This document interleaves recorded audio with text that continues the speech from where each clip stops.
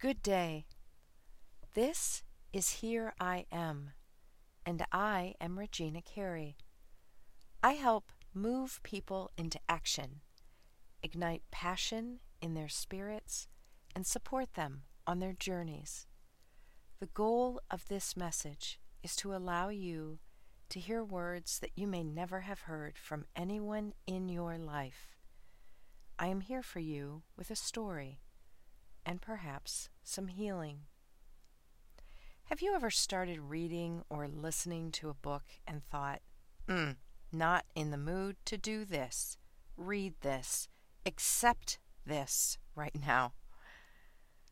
One of the 5 books I have running on Audible is Melody Beattie's Codependent No More. And shoo, it's tough. I find myself interacting with an emphatic, yes, of course, me too, I do that. No, that seems perfectly acceptable. Why? Well, because I grew up surrounded by people, women in particular, who took care of and worried about everyone. See if you recognize any of these statements from your own life.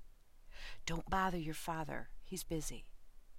Apologize to your sister for making her sad. We have to get this done before your mom gets home or she'll be upset. Do not talk about that around your grandmother. What will the neighbors think? We internalize these threatening messages and then turn them into shoulding on ourselves as adults. Beattie takes what seems like a normal way of being in the world and offers alternative options, many of them new to me and seemingly healthier. Who's ready to be healthier? Aren't we all? But what I've discovered about this idea of relearning is that it feels like continual course correction. All day long, I'm making these micro recoveries while going against the current of muscle memory, forcing myself to slow down long enough to recognize how I'm thinking, what I'm saying, and grab hold of myself. Get it together.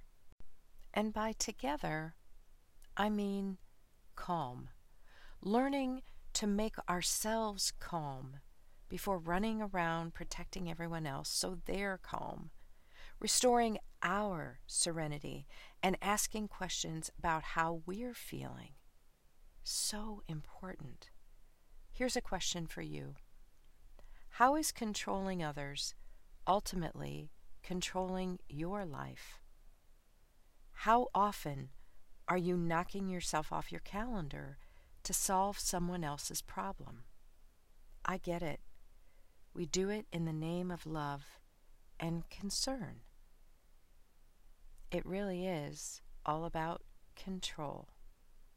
And Beattie reminds us, control is an illusion. Here's the thing. Life has felt so out of our control for so long. We miss order. But ordering everyone around is not the answer. Start small. Let go of one thing this week.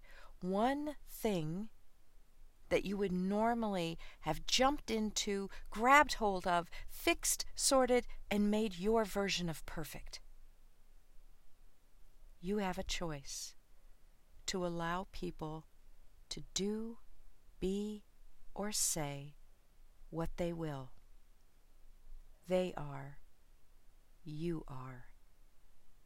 Know that today. Know that for life. Hear this message. You are, and I am grateful. Here I am.